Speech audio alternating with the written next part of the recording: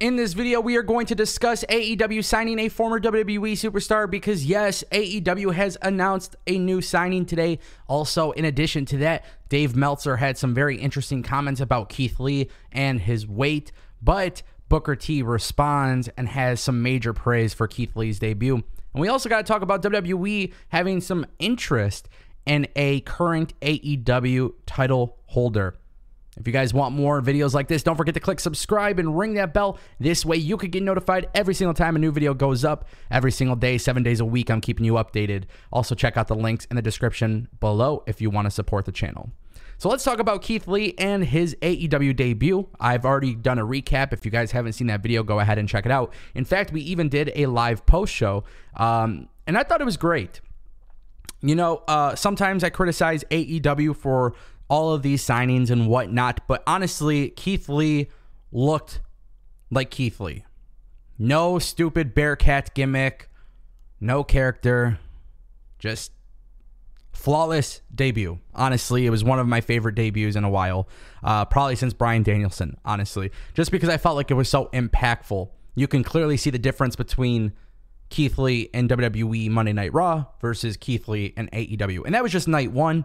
We'll see how the rest of it goes. Obviously, it might be too early to speak. But nonetheless, Booker T was kind of upset with Dave Meltzer because Dave Meltzer was talking some shit, apparently, about Keith Lee and his weight.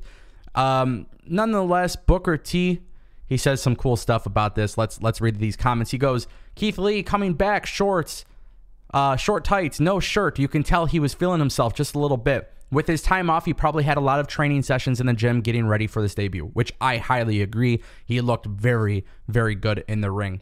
He actually was quite exceptional as far as conditioning coming back after this long of a layoff, especially with the big moves over the top. Keith Lee could be that player. Immediately, he goes to the top of the food chain as being one of those guys that could be a player from AEW. From an AEW world title perspective, put him in the mix with anybody, and I think you got something there, as well as Keith Lee winning the AEW championship for the first time. Can you imagine how big that would be? And look, I've said this before. You can't just bring people in with the intention of not actually using them. You got to bring them in and put them in a major storyline. Right now, AEW looks to be working around Adam Cole versus Hangman Page, plus MJF could potentially be in the title mix. But if I am AEW, I would immediately get Keith Lee in the title picture. Whether it's the world title or not, I don't really care. I think AEW does a fantastic job of building up the TNT championship and everything that it does. So honestly, Keith Lee coming in and taking over Sammy Guevara's title reign would be something I would be in favor of. Guys, Jade Cargill had an opportunity to go to WWE, and she actually chose not to do that. Andrew Zarian from the Mat Men podcast came out and discussed something very interesting. In fact, he goes on to say, I know for a fact that people in WWE are interested in her now, and they have gotten to see what she can do on TV. Now, keep in mind, in the past, WWE actually questioned Jade Cargill's future in wrestling and as to whether or not it was something that she'd be able to do, and Jade Cargill decided to go to AEW. Now, interestingly enough, I've always felt like the look of Jade Cargill is everything WWE would want. And I understand that her wrestling skills may not be up to par as some of these other women in AEW, but I've always said that in wrestling, I prefer to have a mixture of characters and good wrestlers. And I think as she gets more experience, she'll actually become a better wrestler. Now, the real question is, what type of money would WWE offer her? Because Jade Cargill she's the TBS champion. She's 27 or 28-0 in AEW. At this point, she is clearly a big deal for the company. WWE might have to fork over a lot of money, but also if you're WWE, one thing that you have to keep in mind, you have Charlotte Flair. You have Becky Lynch, you have Bayley, you have these women that you've been building around, but you haven't really built around Doudrop or Liv Morgan or Naomi. There's quite a few names that really don't have anything meaningful at the top of the card. If WWE were to bring in Jade Cargill, that has to change. Like, you can't bring in Jade Cargill just to be fighting with Rhea Ripley and Nikki ASH in a meaningless storyline. So my point is, it's cool that WWE's interested. It's what I expected from WWE. I don't see it happening, but if it did happen, I'm sure it's going to cost WWE a lot of money, depending on when they go for it, and also depending on the contract and stuff. But guys, we have to talk a little bit more about AEW today. We got to talk about a new signing, and I've seen this coming. I think we've all seen this coming. But if you guys didn't know, AEW has officially announced a new signing. Former WWE superstar AQA is now in AEW. Now, she just made her debut against Jade Cargill on Dynamite. And it was interesting. A lot of people didn't know who she was when she made her debut. And you know, Tony Khan tried to hype up this match before the show. Tony Khan saying she was a big free agent. A lot of people don't even know that she was in WWE, but she wasn't used in WWE, which is really shocking. A lot of people also don't know that she was trained by Booker T and Reality of Wrestling.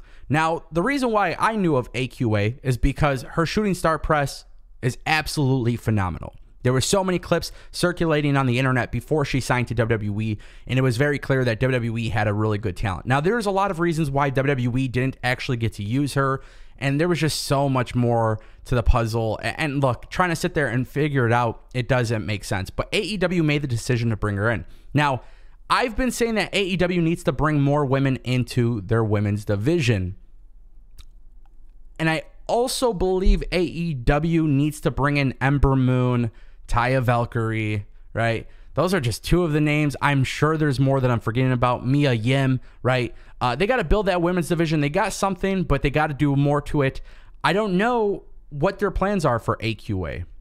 But because she wasn't overexposed in WWE, this is an opportunity for AEW to make a big splash with their women's division. But I do think it is essential that they still bring in Taya Valkyrie. I think you bring in Ember Moon or Athena, right? And then you got to bring in Mia Yim. I think those three for sure you have to bring in. And, you know, people, they make this argument. Oh, Ango, you said they're signing too many people. I absolutely do believe they're signing people. But look what's happened with AEW. Half their women's division can't even travel to AEW because of the travel restrictions because of COVID. So, you know, if you're going to bring in people for your women's division. You absolutely need it. But, you know, it's going to always be a big debate. People are always going to debate this. People not being used, people being used, some people not being extended with their contracts, some people being per appearance. I mean, look, there's so many different ways you can argue this scenario. But if I'm AEW, I look at this as an opportunity to put AQA in some meaningful stuff. And truth be told, I'm going to be completely honest here. I'm going to be completely honest. If you're signing her just to put her on AEW Dark,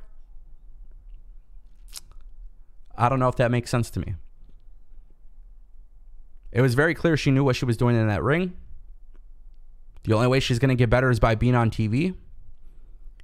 And who better to be in a feud with right now than Serena Deeb? Just saying. The possibilities are endless, but it's up to them to do it. But yeah, AEW has signed another new signing. It's been introduced today. Tony Khan made it official. Let me know what you guys think in the comment section down below, and I'll see you next time.